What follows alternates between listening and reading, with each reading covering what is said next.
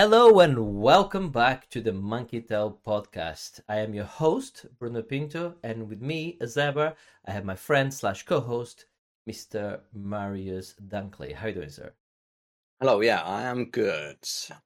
Beautiful day today. It's sun is out. It is nice. Yeah, it is a nice day today. I hear snow is coming soon, though. So there you go. So they say, but they say that a lot.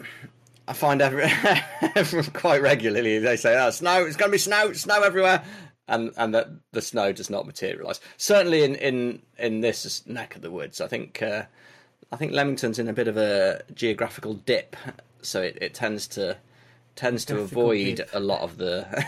It tends to avoid a lot of the snow.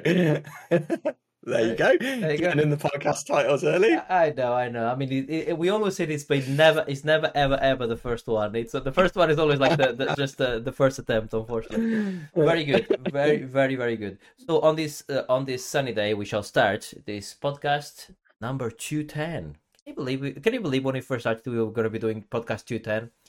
10 years later, whatever, 11 years later, whatever it is. No, it's crazy.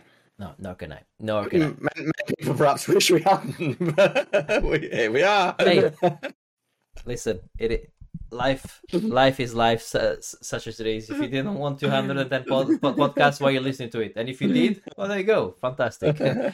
Right, let's start as always with an opening question. And being that I don't have one, I'm just gonna make one on the spot, or rather, one I made on the spot about 10 minutes ago before the podcast started, which is basically the same thing. So. My question is to you, yeah. What's the best video game within a video game? And what I mean by that is that I don't mean a mini game like Gwent in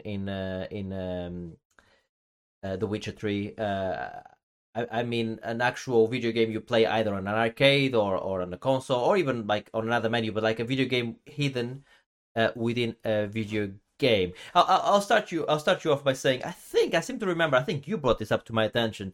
That was it. The Homefront game had Time Splitters 2 playable in an arcade or something. Yeah, that's right. Yeah, which is crazy. So I've actually never played it, but I know you said that. But yeah, I mean, I'm gonna actually no. Well, that's one, but I'm gonna give you the best. I'm gonna break the rules by telling you the best, and then you tell me why it's not. Okay. And the best one is Shenmue 2 when you go to the arcade and you have all the different Sega classic arcade games on the arcade, and you can play pretty much like that's like 10 or more different games you can play on that arcade. No, it's not. It's 10? like two. It's like two, mate. Listen, in my memory, it looked great in 4K HDR. That Shenmue 2. Yeah. Ace Harrier. I don't remember what else. Okay, fine. That's my opening. That's my opening salvo. But look at me with my military lingo. But what's your examples? Have you got some? I mean, obviously Shenmue's like the most obvious one. Okay, yeah, obvious. But that doesn't. Yeah, it is. That doesn't make it the best. Right. I mean, I would give a shout out to the spiritual successor of Shenmue in the Yakuza series. Okay. Particularly just played the second one, and that has Virtua Fighter 2, which is head and shoulders objectively much better than any of the games that are actually in Shenmue. Fantastic, solid, decent 3D beat 'em up of the time. Okay. But I think my actual answer for game within a game was whatever it's called, the one that they made specifically for Life is Strange: True Colors. It was a weird cross between. It was like part Donkey Kong, part Pac-Man. It was a very short game, but it was amazing. It was like a proper 80s arcade game, and like I say, part Pac-Man, part Donkey Kong, brilliant. Absolutely amazing. I wanted more of that. I put a lot of time into the short amount of game that was there anyway. But yeah, I loved that. Okay. And I love it when they go full on into that. In fact, they did that for the Wanted Dead that I spoke about last week. There was a full R-Type style game that they made specially for that game, which is cool. I mean, Celeste. You could play. I think you could play the early version of Celeste because I think Celeste was a Java game or something first. So you can play that within it. I've never played Animal Crossing because it's a game that does not appeal to me. However, I understand with that game you can actually find NES cartridges and actually take it back to the house and actually play NES games back in your house. I don't know which games you can, but like a variety of different NES games. And listen, that's pretty cool. Being able to do. There's there's two things I want to mention. So, firstly, not the full game, but Uncharted 4 when you play Crash Bandicoot. Right. That was cool. If you could play the whole game, you might be the winner, but you can only play a part. Actually, I might be backtracking and rescinding on my original answer because I've only just thought of this. But on old Namco games, a la Ridge Racer and Tekken, when you used to be able to play Galaga while it was loading. Okay, yeah, that was pretty good. It's pretty good. Loading screen games, brilliant. Yeah, I'm sure. And listeners, please send in your emails to podcast@monkeytail.co.uk. But I'm sure there was some sort of game. I want to say Outrun or some sort of game where you could play a Contra game on it as well. I think you could on the actual. Or maybe not an Outrun, but on a car game where you could play it on the actual dashboard of the car.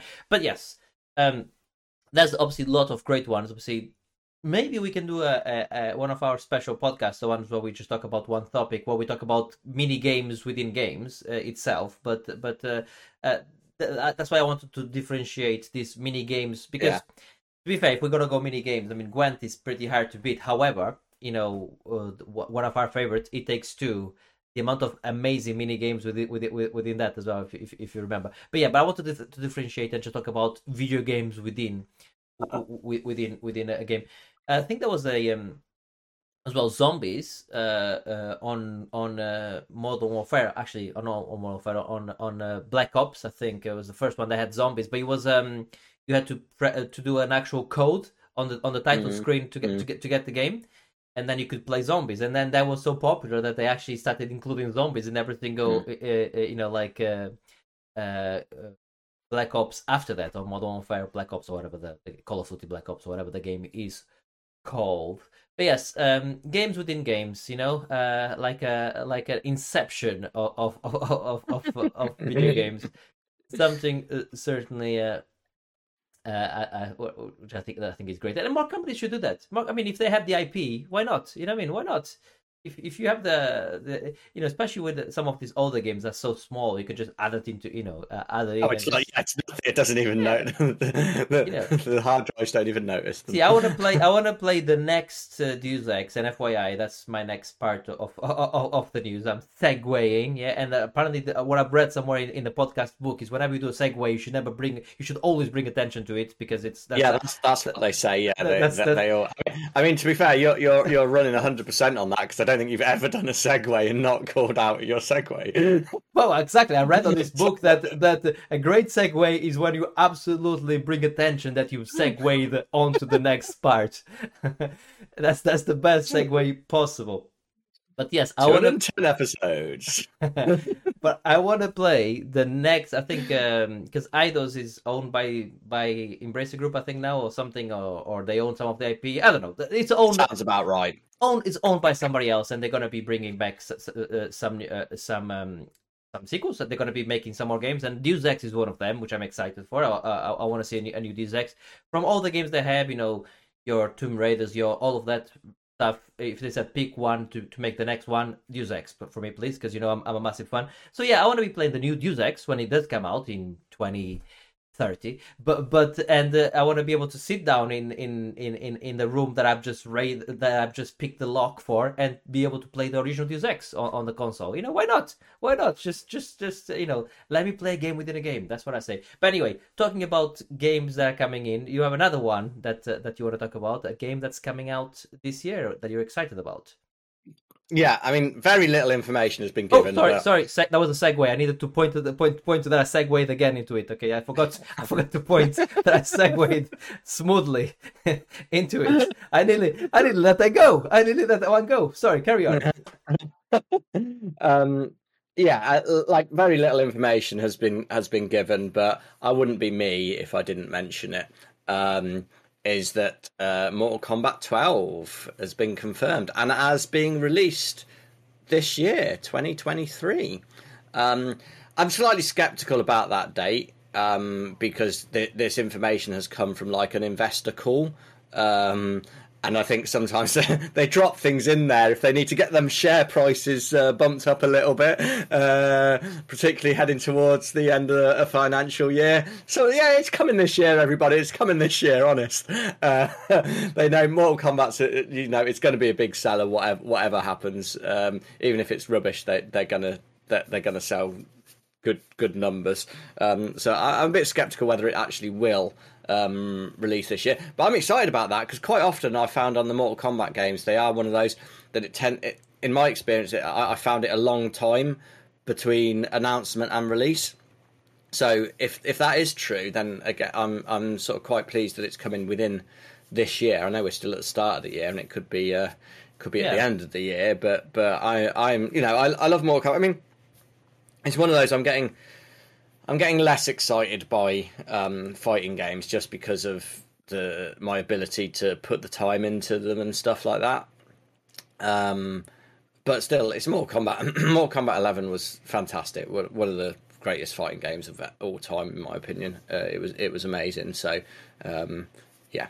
I'm going to say, I need to, people playing along at home, get your shots ready. I'm going to give you all the keywords so you to do the shots. Okay, first of all, we want babalities. Okay, that's number one. Yeah, we want animalities. Is that one thing? I think it was. Yeah, we want animalities. And listen, it's about time. I probably should. Okay, sorry.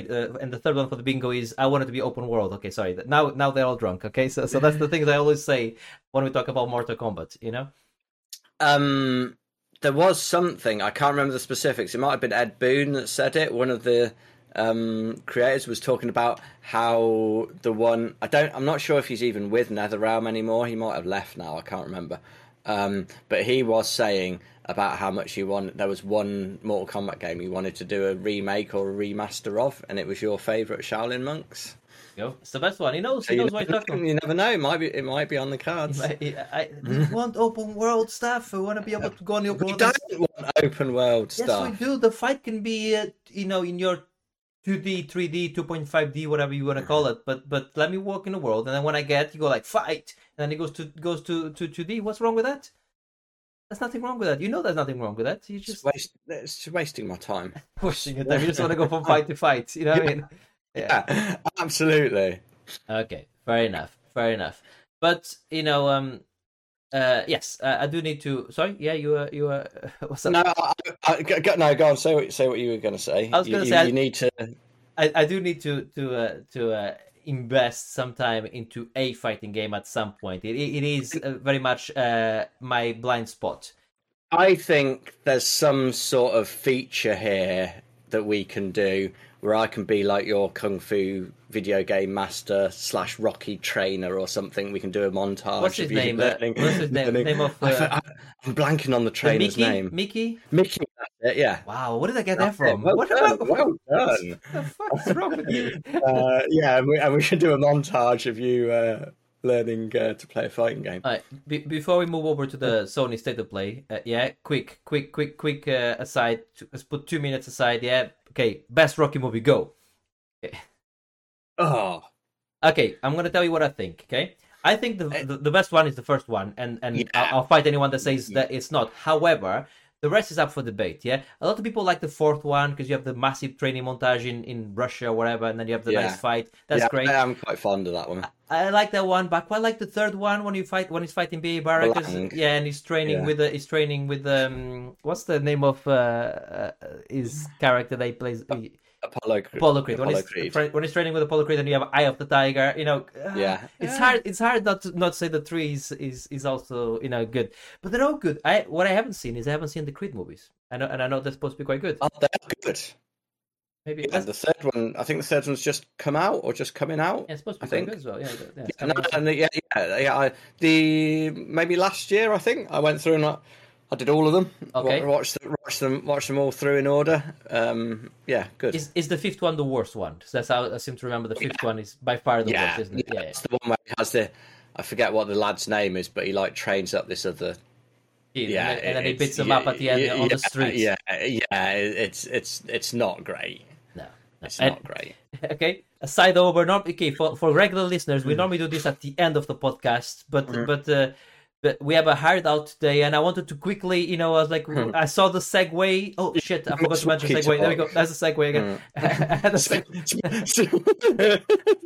Speaking of beating people up, at Sony's State of Play, right. They showed Street Fighter 2. How's that for a segue? I mean, you're not supposed to bring attention to the segue. Have you learned nothing from my mistakes? No, they did at the Sony State of Play, which I haven't seen, but I looked at what was announced, and I must admit it wasn't it didn't wet my whistle, but it certainly wetted your whistle. I don't know why I'm saying wetted the whistle, but I quite like it. So tell us what wetted your whistle at the Sony PlayStation. I mean, State of Play. Yeah, I think you're absolutely right. Overall, it was quite underwhelming, to be honest. They had about 5 VR titles there, none of which I think looked particularly good or interesting, to be honest. So I don't really want to talk about those. I'm going on record. I think PSVR 2 is going to be a massive disaster for Sony. It's got good reviews, and it's supposed to be really good tech for the price as well. Yeah.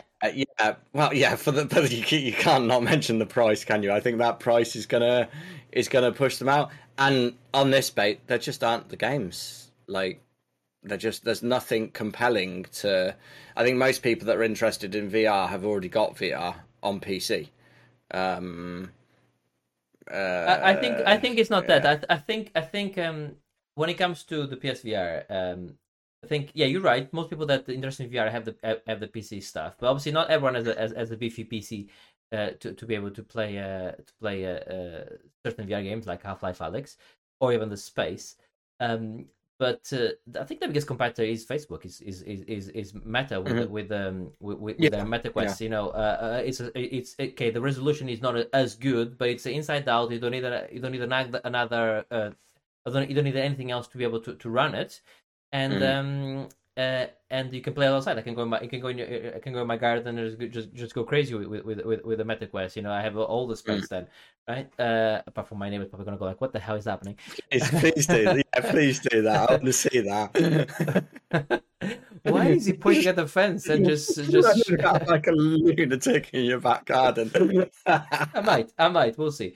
But yeah, so the biggest competitor is indeed the MetaQuest, but they showed a couple other games, as you say, with your similar segue that you did mention. They showed obviously Tekken. Is it Tekken 2? They showed. Sorry, no, Tekken 2. What did you say? They showed again? Oh, Street Fighter. Street Fighter 6. Now listen to me. Listen to me. Yeah, if you could play a VR game, right, and then you sit down at the console, yeah, and you grab this PlayStation pad, and you play Tekken 2. Within the VR game, now we're talking, Now, this is the callback. This is the callback. Jesus. Please stop. And look, I have to say, Street Fighter, well, whilst I did play Street Fighter 2 as a youth and quite enjoyed it, I wasn't like I am with Tekken and Mortal Kombat, where I was reasonably competent. I never would say I got really good at Street Fighter, and there's something about it, somehow... It's never fully clicked with me, especially like the newer ones. But I have to say that game looks amazing. It looks beautiful. The design looks great. It does look like a lot of fun in the fighting. Which number is it? Sorry, 6. Isn't this the one where it's open world? Or am I going completely mad here? I mean, they were doing what they should have done and just showing the actual fighting, because that's all bollocks. Okay. But I believe there's some sort of open world thing in there. I don't fully understand exactly what it is. But I thought visually it looks brilliant. Okay. And I think the fighting itself, as you would expect from Street Fighter, does look pretty strong. So I might be tempted to see if I can get into Street Fighter. I think For Street that one. Fighter is the one where I tried. I want to say 5 or 4 or one of them. Hmm. I remember trying it, and I talked about it on the podcast. And I remember playing on normal, and then putting it to easy, and then still getting my ass kicked. Then I think I had put it to very easy, and I still getting my ass kicked. And I was like, "What the fuck is this?" You know what I mean? What the shit is this? You know what I mean? It is difficult. It is quite a tricky game. But so yeah, What else did they show at the Sony event other than Street Fighter? they had a good chunk of Suicide Squad Kill the Justice League. Okay. Which I'm in two minds about. I can't decide whether I want to play this or don't want to play it. Obviously, it's done by Rocksteady, so it's in the Arkham universe. This looks sort of more open worldy. It just looked like it looked quite samey. Like you play as the 4 characters. I can't remember all of them. You've got obviously Harlequin, the one that does shooting. Boomerang, is that his actual name? The one that's got a boomerang. Oh, and the one that's a shark. There we go. The one that's shark is called Mr. Shark. Mr. Sharknado, I think. Yeah, that's his name. Yeah. I'm not up on Justice League or Suicide Squad lore and characters, to be honest. But I like Batman. I like Batman. That's the one I like. I like Batman. I like Joker. Is the best, isn't he? Batman's I like just the best. most of the villains from Batman. You know, your Penguin and the big name ones, but then there's quite a lot of obscure, weird ones that no one really knows in DC. I find. Yeah. Okay. Listen. I've famously, I say famously. There, I don't know why, but famously, I didn't. I Arkham Asylum didn't look any good to me. I thought it was going to be absolutely rubbish, and then it was very good. So you never know. I mean, don't sleep on Rocksteady because they can make a good game. You know. But I think when that happened, that was at the time where there'd never really been a decent tie-in game, like a real high. Or we were traditionally any sort of movie / IP tie-ins. Were generally terrible, and I think that hit a high watermark for those type of things out of nowhere. So yeah, I'm not entirely sure about it. It looked that all the characters looked quite similar. They just had a different like Harley Quinn just swings around like Spider-Man with a grappling hook. Yeah. The other dude just traversed, but he had a jetpack instead of swinging, and they all to me it all looked quite similar, so I am going to wait on the reviews for that. To be honest with you, I'm not currently convinced. What did look interesting was Humanity, which is by the Tetris Effect people. Okay. And basically, it's like Lemmings with human beings. You're like this. I can't remember what it was. Whether you're a robot or something. I can't remember now from the demo. I'd have to watch it again. But you're sort of dog type thing. It was. There we go. Sort of shepherding these humans and trying to get this massive crowd of people to go to the exit. So yeah, it did remind me a lot of Lemmings. So yeah, I'm interested in that. Because I looked at things announced and I was like, yeah, Sony. I did a big L with my fingers in my forehead to them, and I said this is a bit rubbish. But I didn't catch this, so I need to have a look at this trailer. I really like Tetris Effect, and looking at some of the screenshots here, this looks interesting for sure. They also show the Resident Evil 4, which I'm quite excited for, that comes out next month. That I am excited for. I think that's going to be really good. It's going to be that question: is it better than 2 or not? Because the funny thing is, on the original Resi 4, there was always the question: is it better than the original Resi 2? And that was always a bit like 50-50. I think you always went with Resi 2 overall, I think. But anyway, it's an interesting thing. So now that we're going to have 2 remakes, and obviously Resi 2 being such a high watermark level of a remake, it'll be interesting to see how.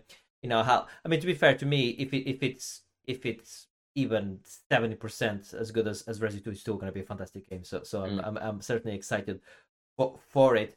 A game that I've completed in I want to say 3 or 4 times in 3 or 4 different consoles. A 360, PC. I want to say Wii. Yeah, I played it on a Wii, the Wii version of it. That was a really good version on the really Wii, good. actually. It worked really well with the pointy the pointy clicky thing. No, I did enjoy it. Resident 4 is a game I truly enjoyed. So I'm all for survival horror. More on that when we get to the playlist. So certainly it's something I'm excited for. So anything else at the Sony State of Play? Any shadow drops? No. No shadow drops. No. We like a shadow drop. See, this is the problem. Daddy Microsoft and Mommy Nintendo comes in. They do their conferences. They both do a shadow drop of a brilliant game. Yeah, and then I'm going like, come on, Sony, give it. I want one as well. And they didn't deliver. Now I know it's unfair. I shouldn't expect a shadow drop on every single conference. Yeah, but you can see what I'm saying. The last two had a shadow drop. I kind of was expecting one. Don't get me wrong, people. Your Sony fanboys with your pitchforks. When Microsoft and when Nintendo do another show, if they don't do a shadow drop, I shall call them out as well. Don't worry, okay? I'm not saying I'm only attacking Nintendo. I'll attack everyone going forward. Now, I want my shadow drops. I want my shadow drops indeed. Right? Okay. See if that's that, we'll leave it there and we'll move over to the playlist if that's okay. Playlist is the part of the show where we talk about the video games we've been playing over the last couple of weeks.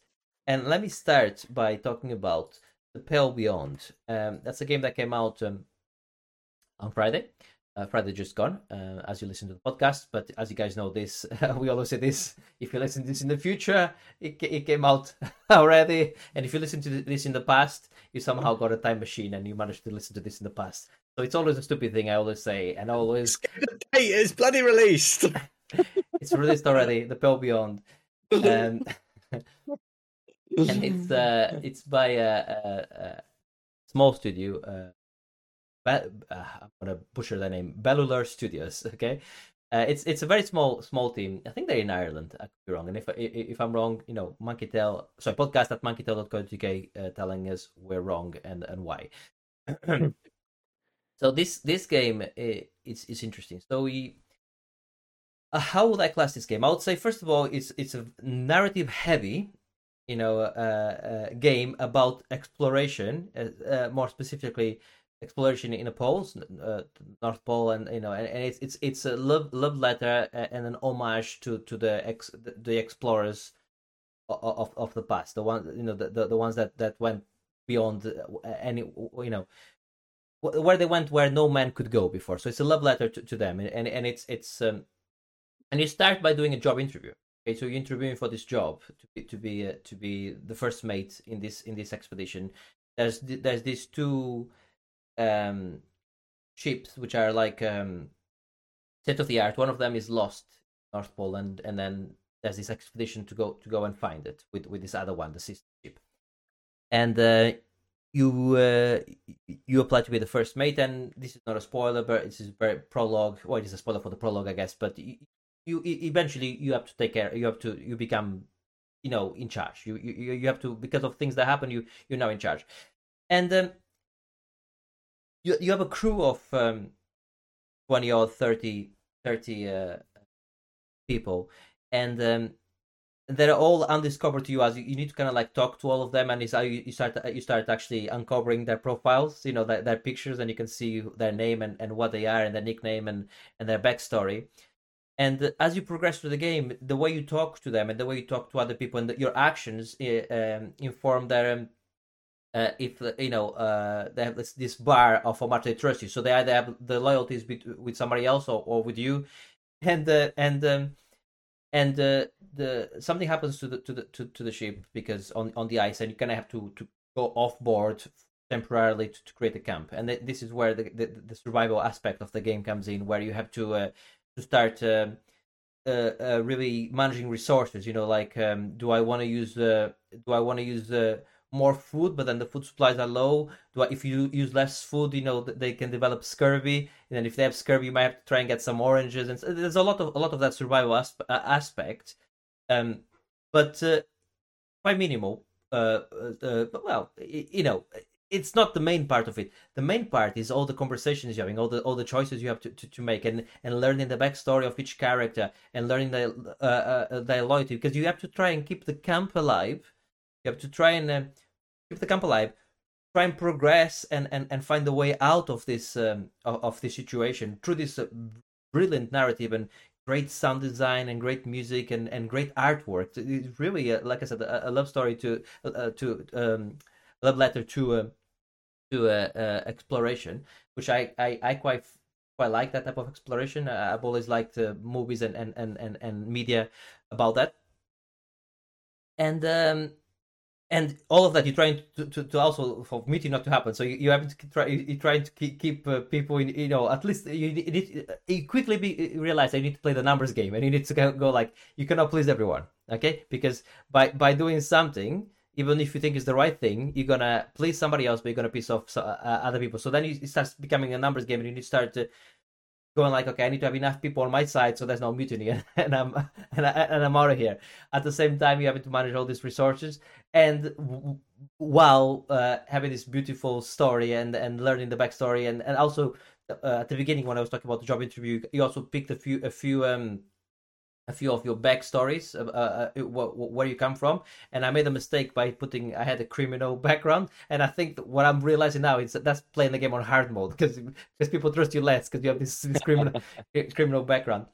I haven't quite finished it yet. I am going to finish it though, and it's not my normal type of game. Long listeners will hear me describing this thing, going like, you normally don't play that type of game, that narrative heavy type of game, but I'm really enjoying it, and I think this is a beautiful game that everyone should really try. It's not that expensive. I think we're talking like 15-16 quid, and it's beautiful. It's really well presented, and it's just a lot of fun, and it's one of those where you lose. Like you playing it, and I was gonna play it for an hour, and then later I realized I played for like 3 hours, and I was like just proper engrossed in the story and trying to help this camp, and trying to actually, I was proper into the story and trying to actually, I was caring for this character and hope try my hardest to make him survive. Yeah, this is an excellent game. Yeah, there you go.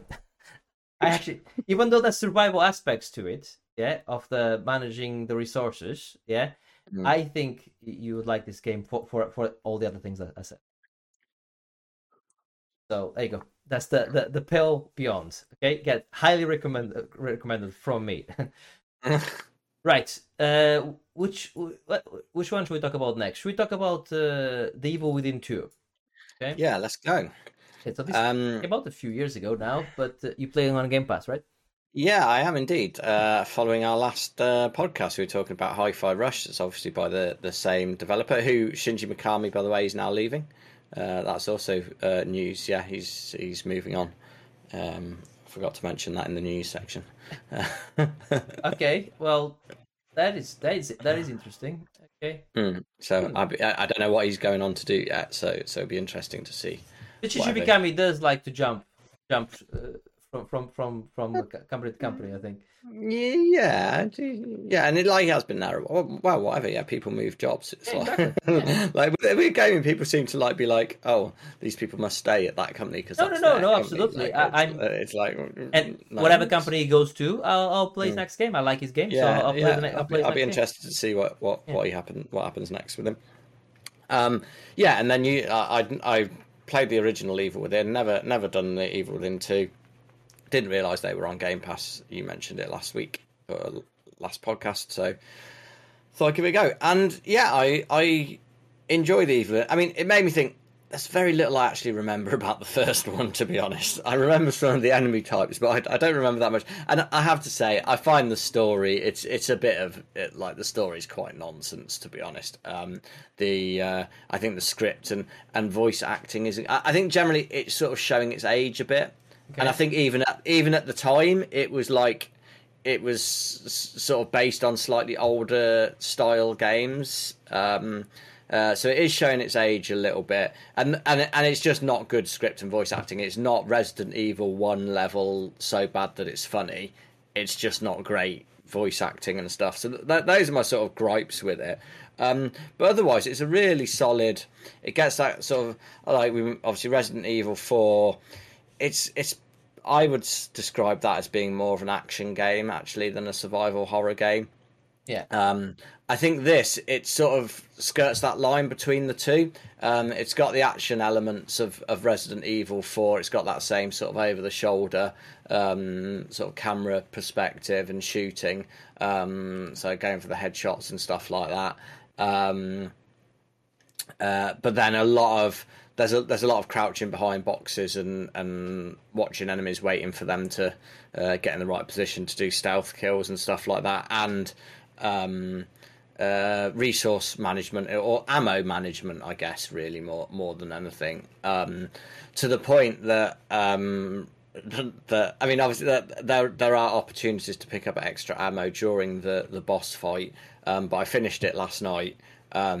And it was literally with my last, my very last ammo, my last shot with the with the crossbow. Yeah, I didn't realise till afterwards. I looked afterwards when I finished. There's another little bit after you finish the last boss, and it was like, yeah, I was like, oh, I've got no ammo left, like literally none. that was it. I finished it on my very last shot, which is that says a bit about what the game's about and how it works. So yeah, I really enjoyed it. Like I say, it's showing its age a little bit. I think the story's a little bit off.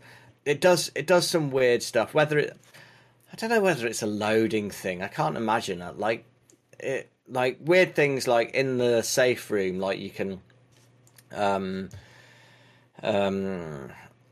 bump up your health, replenish your health by drinking some coffee. But you have to go through this big animation of him getting the fucking coffee thing, pouring the coffee, and it's like it's right next to a save point. Just reboot, just refill the health when you save. Like, I get it. They're trying to do it all like they're trying to keep it in with the story, and they're trying to make it all. I sort of get that. And again, there's like the way that it works. Like there's always like two save rooms right next to each other, which is really bizarre. It's because of the way it works. Like you go into these different sort of world type things, and yeah, there's some odd choices in there. But no, I really liked it. Again, if you like Resident Evil, if you like particularly like Resident Evil 4 or the newer Resident Evil games, it's very similar to that. So yeah, I definitely recommend it, especially obviously if you've got Game Pass, then. Yeah, I played, like those sort of games. I played the original one to completion, the first Evil Within, which I seem to recall being better than Evil in my mind's eye. It got better. The second one got better review scores actually.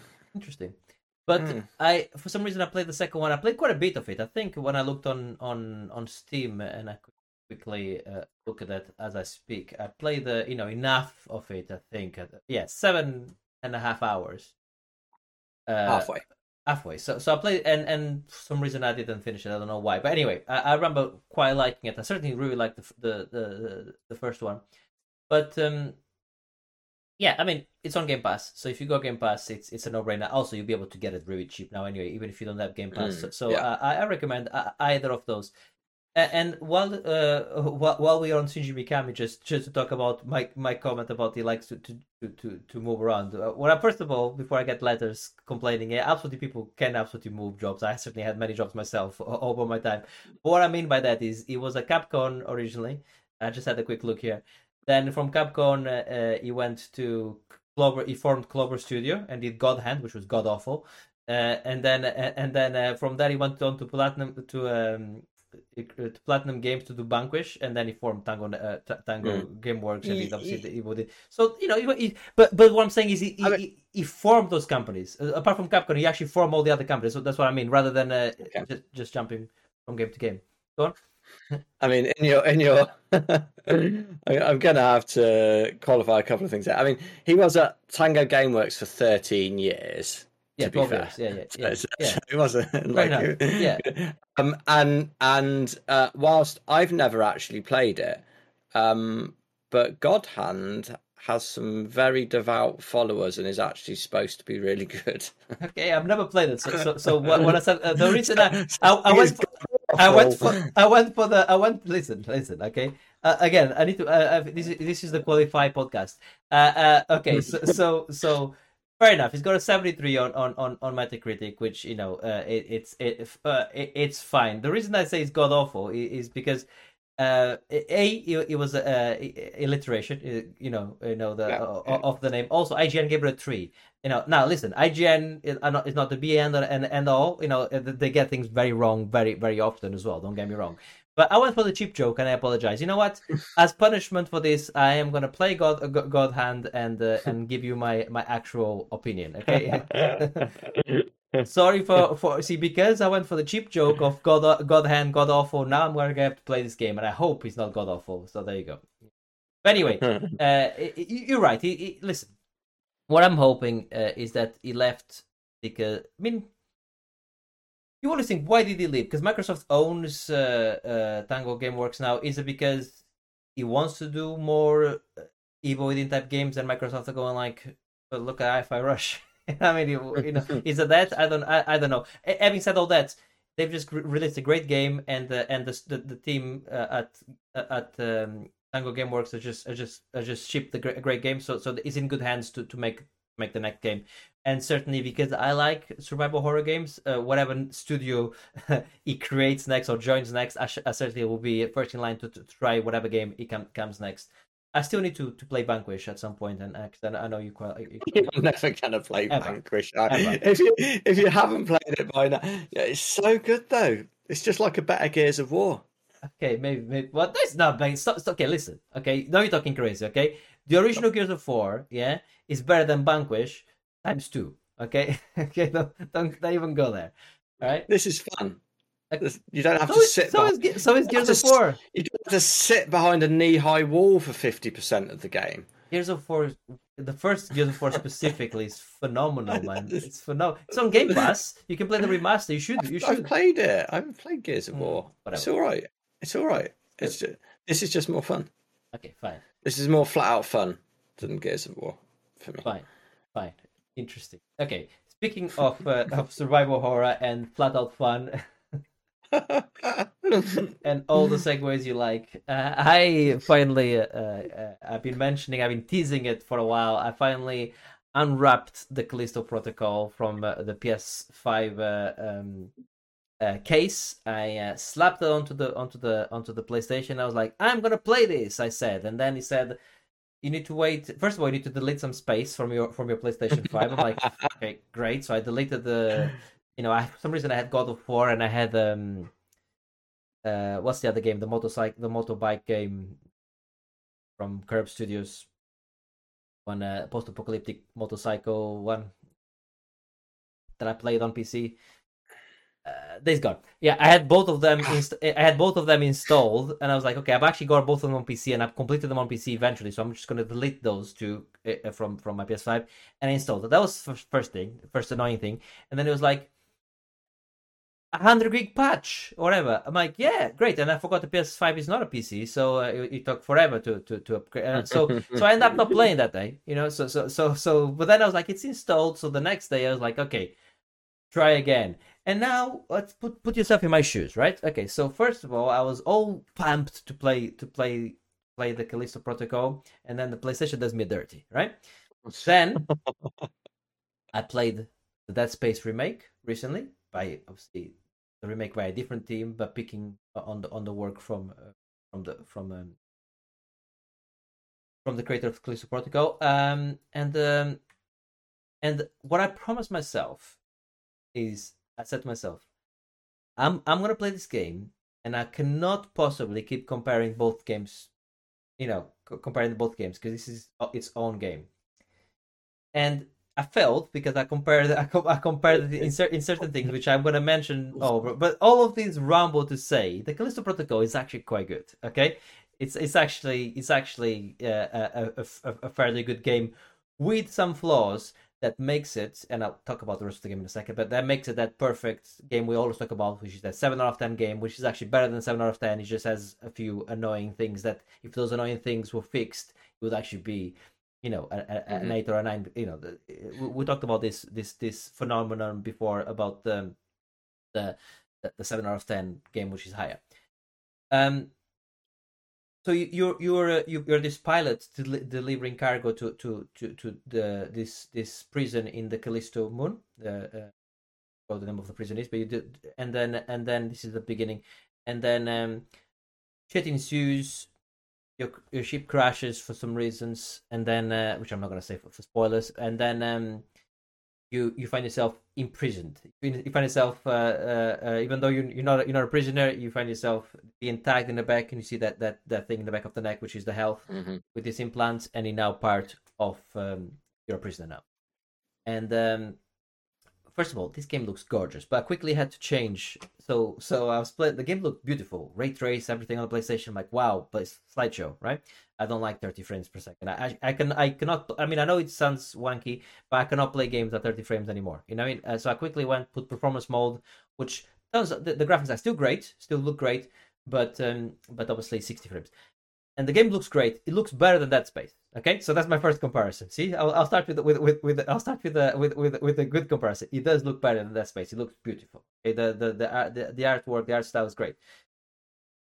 Shit ensues in the prison. Everything's going to shit. So and then you're able to escape and then start the game.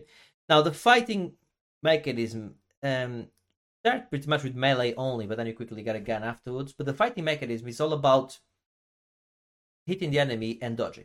Okay, so dodging before you get hit. So there's a lot of dodging, a lot of your souls like dodge, but not like souls where you have to do it the last time. You could, for instance, you can just hold left, yeah, and you keep holding left. And when the enemy attacks, you go left. Yeah, the only thing you cannot do is if you keep holding left, you get hit. So you have to alternate. If you hold left, then you're gonna have to hold right now. Otherwise you're gonna you're gonna get hit.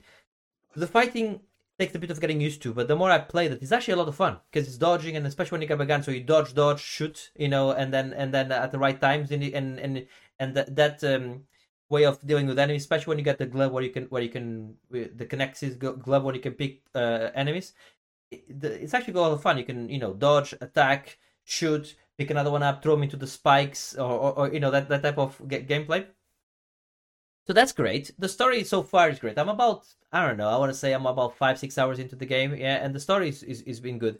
Where the game, I'm going to talk about now the parts that make it not the 8s and the 9s, yeah, is first of all, the game starts, I'm picking stuff up, and then I grab the gun, and I'm seeing ammo for the gun, and I'm trying to pick the ammo, and the ammo is not being picked up, and I'm like, it's a glitch, yeah, what's happening here? Picking the gun. The game is not telling me anything. Nothing. Yeah, I'm picking the ammo. It's not picking. I'm picking the ammo. I'm trying to reload. My weapon is not reloading. My weapon has 0 bullets. I'm seeing bullets on the floor. I'm picking the bullets. Pressing reload. Nothing's happening. I'm like, what the actual fuck? So the first hour of the game, I'm like, fuck it. Okay, the gun doesn't work. I guess I'm fucking using the bat. Then I realized that it's to do with your inventory. You only got 6 slots to start with, yeah, and my inventory was full of shit I didn't need, like lots of different health, and you kind of have to drop. So that was the first thing. Then exploration. Okay, with that space, you can press a button. It tells you where you need to go. This one doesn't have that, which I was thinking to myself, is that a good thing or a bad thing? Because normally I say I don't want hand holding. They're not holding my hand. How can I say it's a bad thing, right? So, I don't know. But you can see clearly they want me to go that way. So I'm like, I'm going to explore their way, I think. Yeah? So, and then a lot of the exploration, sometimes you get to the end of something and there's nothing there. So I don't like exploring when there's nothing there after. Yeah, it's annoying. But then I realized that often there is something at the end, often more than that. But then the games can be quite hard sometimes. And then I realized sometimes I was dying, and then I was going back to the part I was exploring before. And let's say there was a crate that fell off, and one of those xenomorphs or whatever comes off. All this happens at the same time. So this is something where that space did that thing where they do the 1200. Yeah, they don't do this on this game. So again another point which is bad. Once you get the suit, which is when you go outside, once you get the suit and you can get more items in, and you start upgrading a few more things, and the upgrading progress for the weapons and which is do it on a 3D printer. I don't know. I think. Oh, sorry. One more thing which annoyed me, which I got to this part of the game where this guy's saying, "Oh, save me! You need to pry this door open. You need to pry the door open. Find something to pry the door open." Yeah. And I'm like, you're looking around. Yeah. Cannot find anything to pick up to pry the door open. Enemies like start coming out. I shoot all the enemies. Game saves. The guy's dead. And I'm like, Me being a gamer, reload the checkpoint. Yeah. Please save me. Okay, I look around, look. Kill all the enemies that show up, guy dies. And I'm like, what the fuck? Reload again. Okay, this is my problem here. Yeah. Do it again, nothing. Stop the game, Google. Oh yeah. That's not that you cannot save him. It's supposed to die. Fuck off, game. Okay? So don't piss me off like that. But then I was thinking, is that a good thing or a bad thing? I don't know. I don't know. I don't know anymore. Is it a good thing that you cannot save him, but the game tells you can save him? Is it? Do I get mad at the game? Do I get mad at myself? Who's at fault here, Marius? Who's at fault? You. Me, right? Yeah. Having said all that, knew that already. I did, and I agree. Having said all that, I'm gonna finish the Callisto Protocol.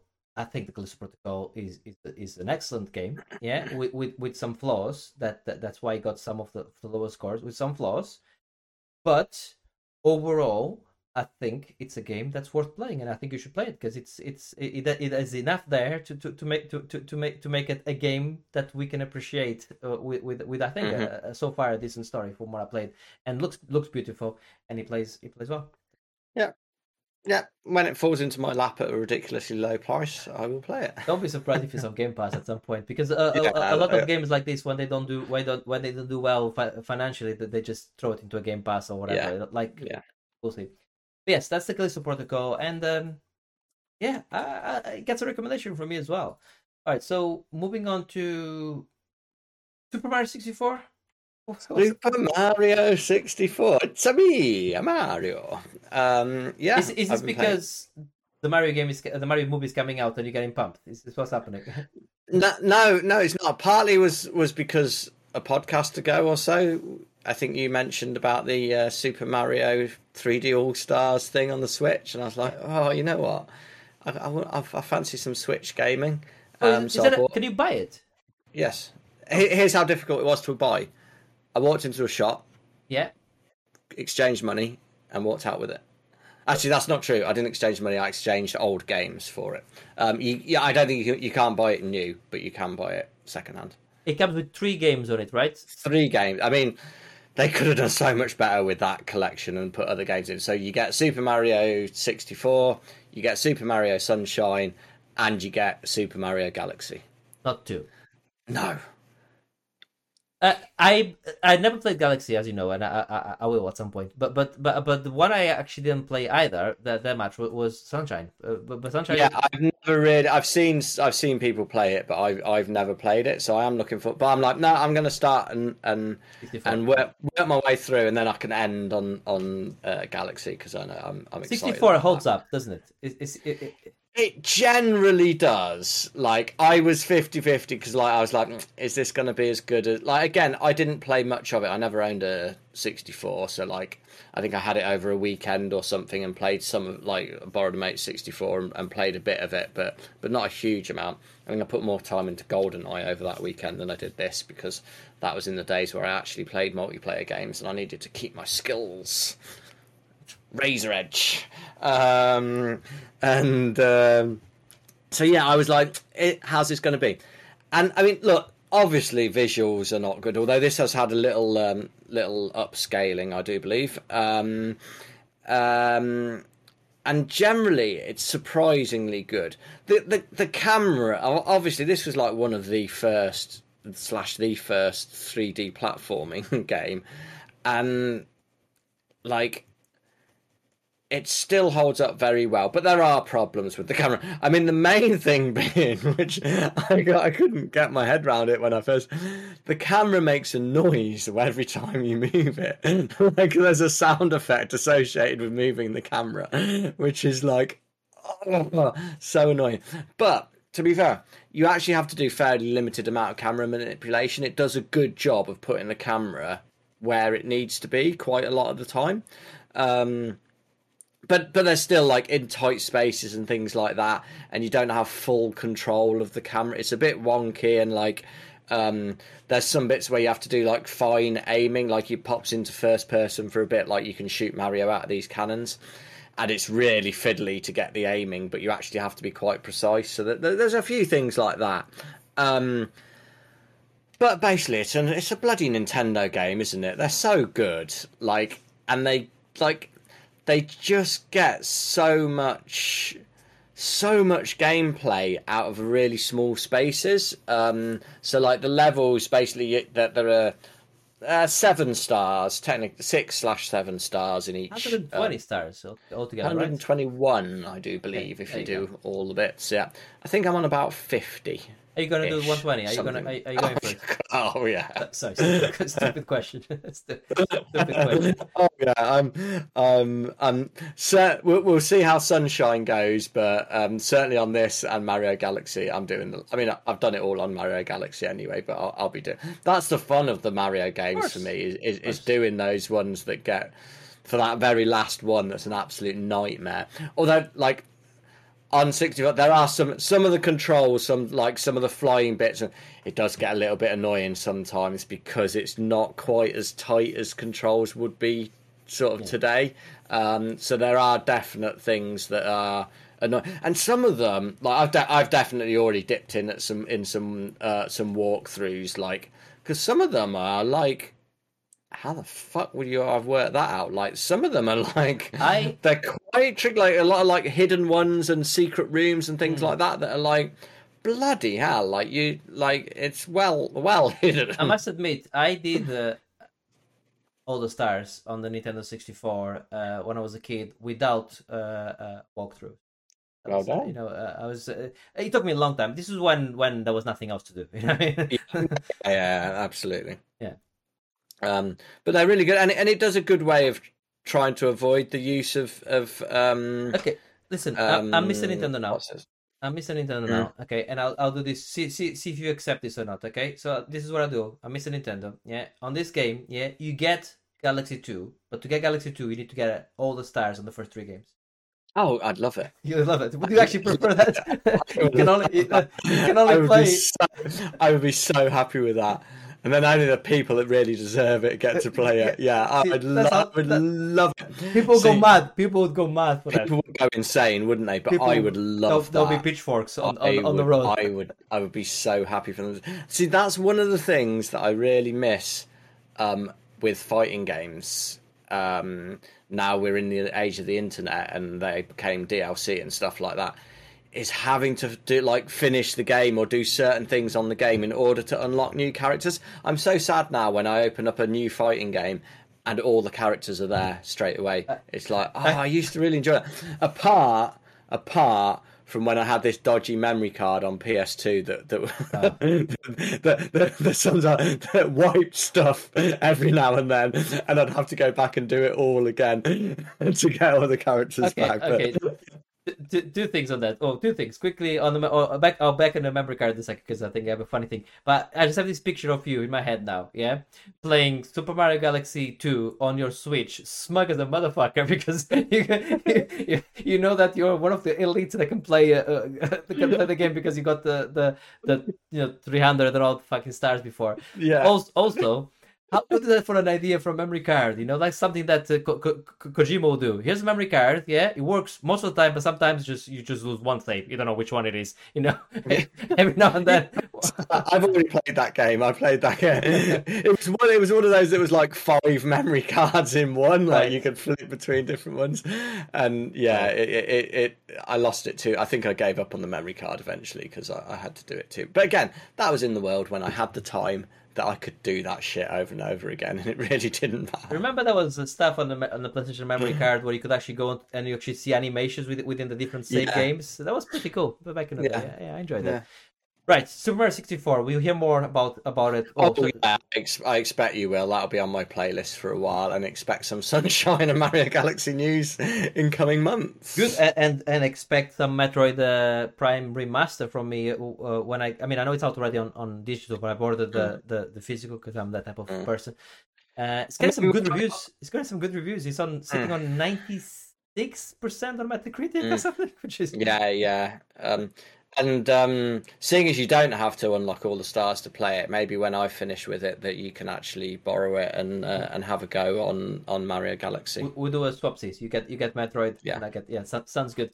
Right. I want to touch quickly on Atomic Heart, and there'll be more about it on the next podcast when I get to play more of it. It's the latest Microsoft game. Game Pass game. And quickly. On the controversy about being from a Russian developer and the controversy that people are saying, we shouldn't be playing the game. This is a game made by a studio that their statement is they're anti-war and they just want to make video games. And if Microsoft done their due diligence and they checked and they're okay with having the game on Game Pass, I'm okay with it as well because Microsoft. To a certain extent. Yeah, I think there's been a few bits of controversy about this game. Yeah. I gather also there was some racially inappropriate imagery within the game as well. Oh, okay. That part I haven't got which is also not so good. And sorry, we're doing a lot of side stories today, but yeah. I do want to. I know we're short on time, so we'll try and make it a quick one, but. I do want to. I think in this state, this is a game that's released in 2023. So having inappropriate imagery like that in it, not okay. I think we're at a place that shouldn't. We know enough. We know better nowadays. Is what I'm trying to say. I agree. But in the news recently, there have been a couple of things about Roald Dahl books being re-released and changed for some of the wording in there. Okay. And the James Bond books being re-released, removing some of the terminology in there, and I have to say, I don't like it. Those things were made of the time. If you don't believe that's no longer suitable, then don't use those things. I guess be aware of those things, but I think that's sort of like trying to rewrite history. Those books were written in that way, and I'm it's one of those things I feel a bit like I understand why people are unhappy with, but just be aware that those things were written of the time, and it was a different world and different things. Things were very different then. But I have this. I'm not sure that we should go back and rewrite people's art for them, regardless of how wrong their opinions or words that they used may have been. That's the way it was written. Right. I agree completely and sincerely with everything you said there. And going back to the Atomic Heart, I wasn't aware about the imagery and I'm not aware of it, so I certainly will look into it.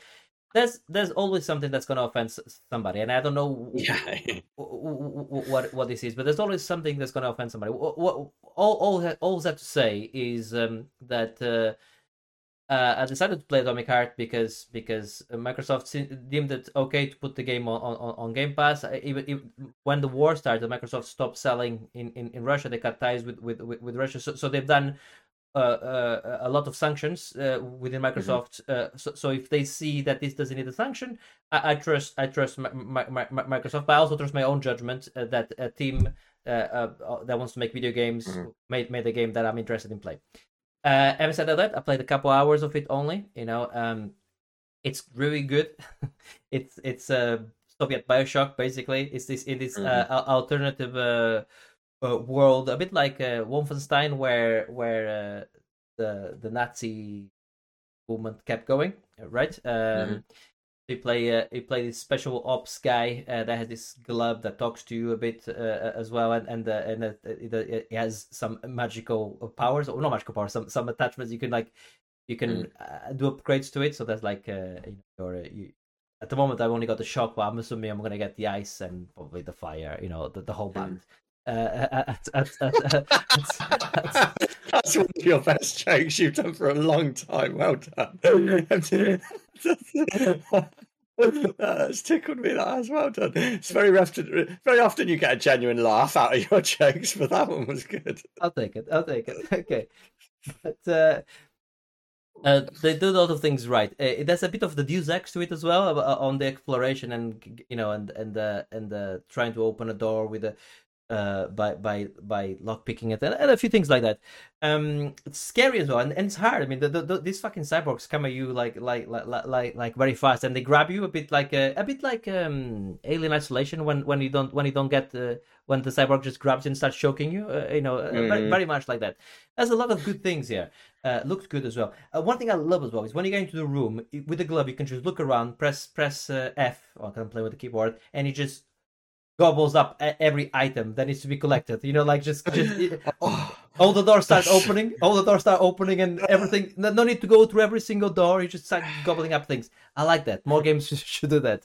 yeah, Uh, yeah. so it's early on. I'll play more of it and I'll touch more on it. But also say that what I play so far, I really like it, and and people that have Game Pass should definitely give it a go. Yeah, I think that might be my next PC game. I think now I'm done with Evil Within. I think that could be next on the list.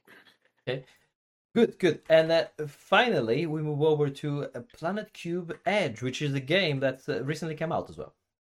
It has. Okay, are you Well, okay? Are you okay with that terminology now? Thank you. I'm perfectly happy with that. Perfectly happy with that. Yeah. So this guy. I mean, I have to say, the name is not a good name. Okay. Do you not think? No, it's not great. Planet No, Cube. it's not, I don't. I do not know It's what the game is about when I look at the it's name. not. I mean, it is. I mean, it is about Planet Cube. It's a planet full of cubes. The life forms on there are all cubes. So yeah, okay, Planet Cube, get that. And the particular cube that you play is named Edge. There you go. And that is the title.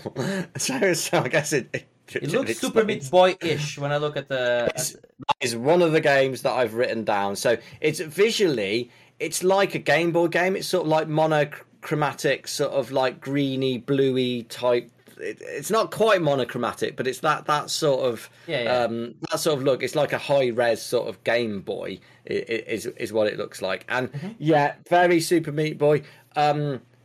Some Celeste Celeste. Yeah, elements yeah, yeah. to it I was as, about to say as Celeste well. as Yeah, well. Yeah, yeah. yeah. Um, and yeah, I mean, that pretty much tells you what this game. I'm not sure I need to add much more than tell you it's like Super Meat Boy and Celeste. It looks difficult as well. It looks difficult. It is difficult,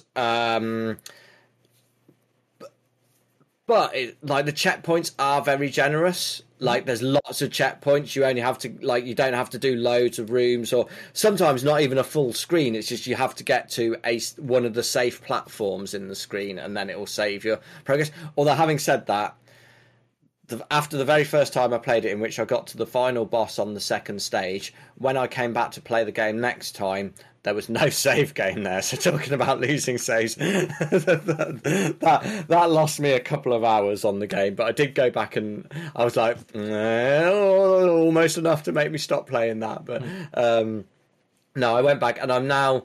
I've just completed the fourth stage out of 8. Okay. And yeah, it is difficult, but it's one of those a lot like this is like again it's a speed running game that like you can put a thing on the screen to show how long it's to do the time, how long it's taken, and how many deaths. And again, it's one of those that's like you measure the deaths in the hundreds. I think there's achievements for 1,000, Okay. so. I like achievements for doing bad. I'm a fan. I'm a fan of achievements for. There was one there was one on a Tiger Woods game. I remember where he gave you a 0 point achievement. By the way, that's nothing better than a 0 point achievement. You still get the achievement, but you get 0 points for it. Yeah, which pretty much you suck. You know, like you've done terribly. I quite like that. More achievements for sucking, please. Yeah. Yeah, and like I think I seem to remember this was the same for Celeste, like the collectibles. So again, I'm actually skipping the collectibles now. I don't, because like some of them are like tricky to do, like they are hard. But again, it does that thing like where you grab the collectible and then the collectible follows you around. It doesn't actually register until you get to a safe space. You have to collect it and get and escort it. Basically escort it to a safe spot, which isn't far, but that doesn't mean much in this game. It's all one hit deaths. If anything hits you, that's it. It's back to the start. But again, because of the way the checkpoints work, it's good. So yeah, I really am enjoying it at the moment. I think. It does feel a bit like I'm getting to the stage where it feels like it's not adding, like, unless some crazy new power-up comes along that changes the game. It's like, it's just doing more of the same, really, now. Mm-hmm. It's like, I feel like I've seen everything that it's offered, and I'm halfway through it. Maybe I'm getting to that opinion too early, but I'm still going to be playing it. But again, it's one of those games that because it is difficult, I have to be in the right frame of mind to play it, because if I'm not feeling 100%, then it can become frustrating, and I think that's unfair on the game then, because it's on me more than the game. But yeah, really, like, again, if you like the games that we've already mentioned, then definitely worth giving it a look. Very good. No, it's something that I'm looking at it. I'm like, yeah, it's just the type of game I'll see myself, giving it a go. I like this type of game a lot, less than all that good stuff. Right. Okay. So that's the playlist. That's the games we played the last couple weeks. It looks like a couple of those games we're going to be playing a bit more in the coming weeks, which is fantastic.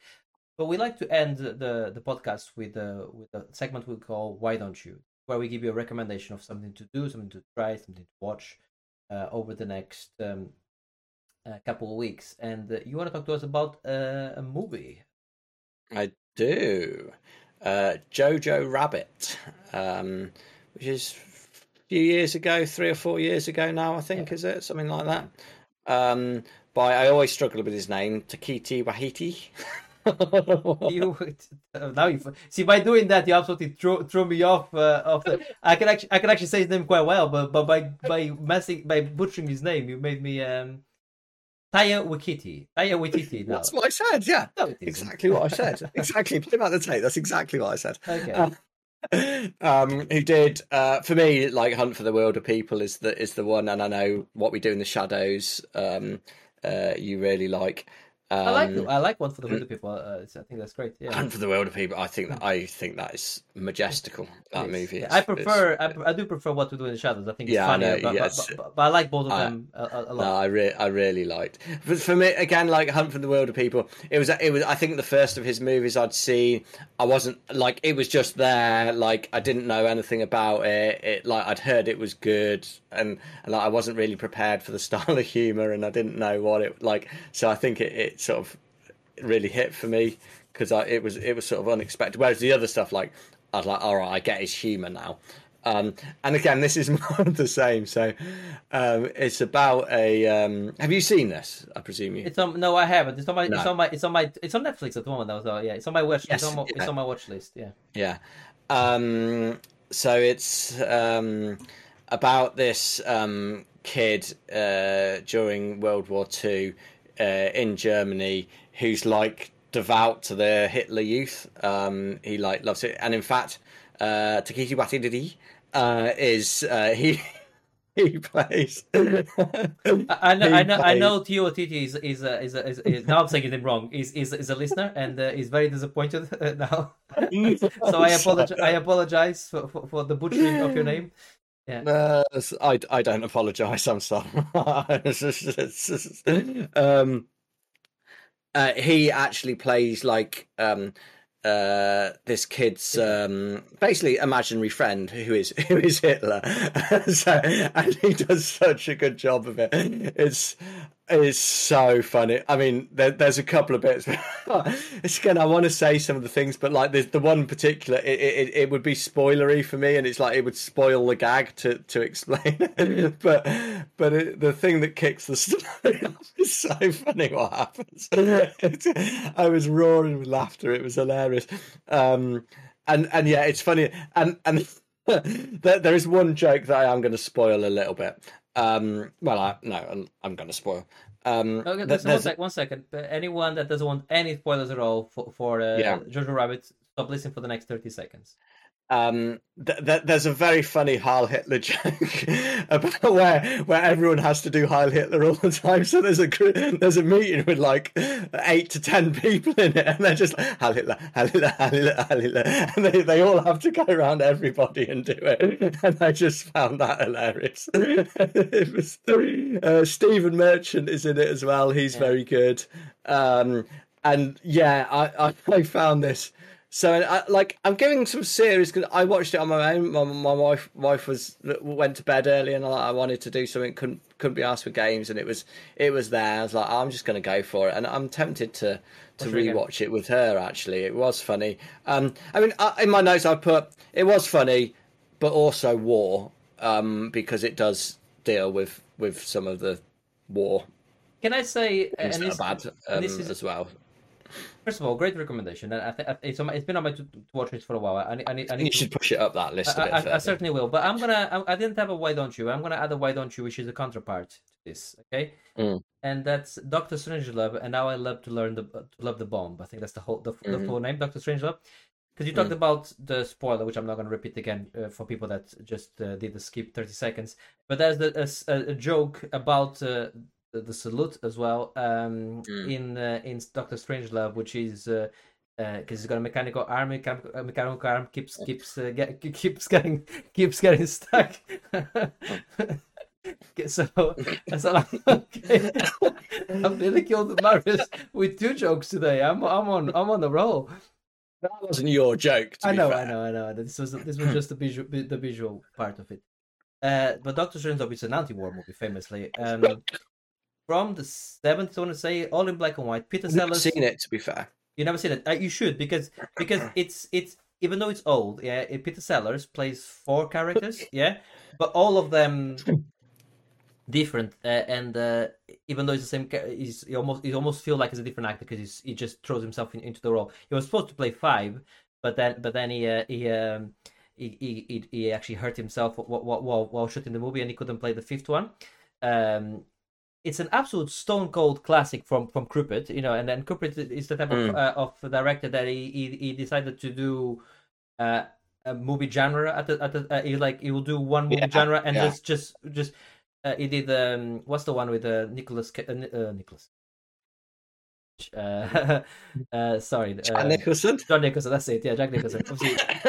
The Shining. He did The Shining. He did 2001. 2001. He did a lot of different genres, and he absolutely just killed it on that genre and moved over to the next genre, which is, I think, to me, that's just showing off. If you ask me, but Doctor Strangelove is absolutely phenomenal movie, and I think he had the longest title of a movie until Borat and the cultural learning of whatever came out and took that. So that's my recommendation. It's Doctor Strangelove because it's also an anti-war movie, which Jojo Rabbit, I believe, is. Yeah, even though it's depicting war, it's satire and show, very much like Starship Troopers is not a war movie. It is a war movie, but it's an anti-war movie. So is Doctor Strangelove.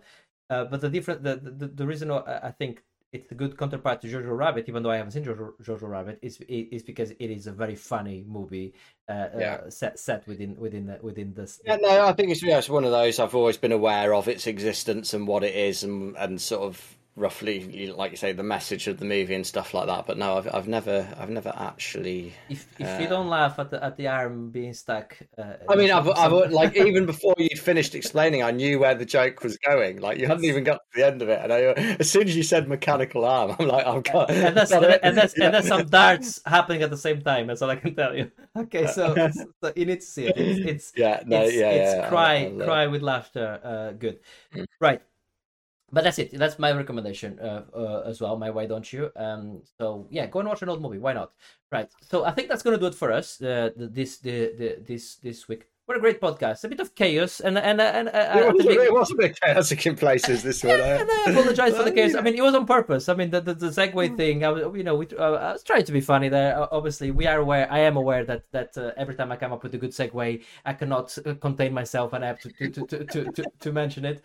But I think I've done my fair share of segues without actually just with a smirk to Marius. But we'll see. There's also the famous stolen segue from episode 2, which never came out, which was great. Yeah. You told me to segue, and you just segued yourself. That was awesome. But yes, you can email us at podcast@monkeytail.co.uk to tell us, give us an opening question for the next episode. Tell us what. Hey, what famous anti-war movies do you like? Tell us what you think. Tell us what remakes you want to see. You know, we talk about a lot about remakes, but what remakes you want to see? Also, if you have time, giving us a review on your podcast catcher of choice or service of choice is a great way to help us to get discoverability. Also, tell a friend about our podcast if you enjoyed and if you listened this far. I'm sure some of your friends will also like our podcast. So why not give us a recommendation?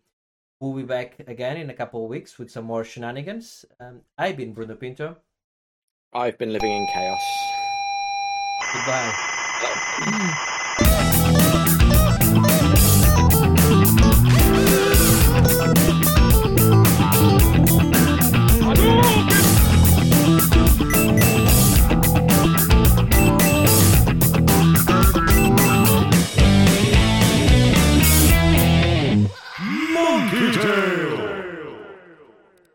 Do you like how I slow down on your name? I go fast and then I start slowing down to stop. You know what I mean? Just to let you jump in. You know, get in a train and then we go again. That's what she said. Sure. Why not? Why not?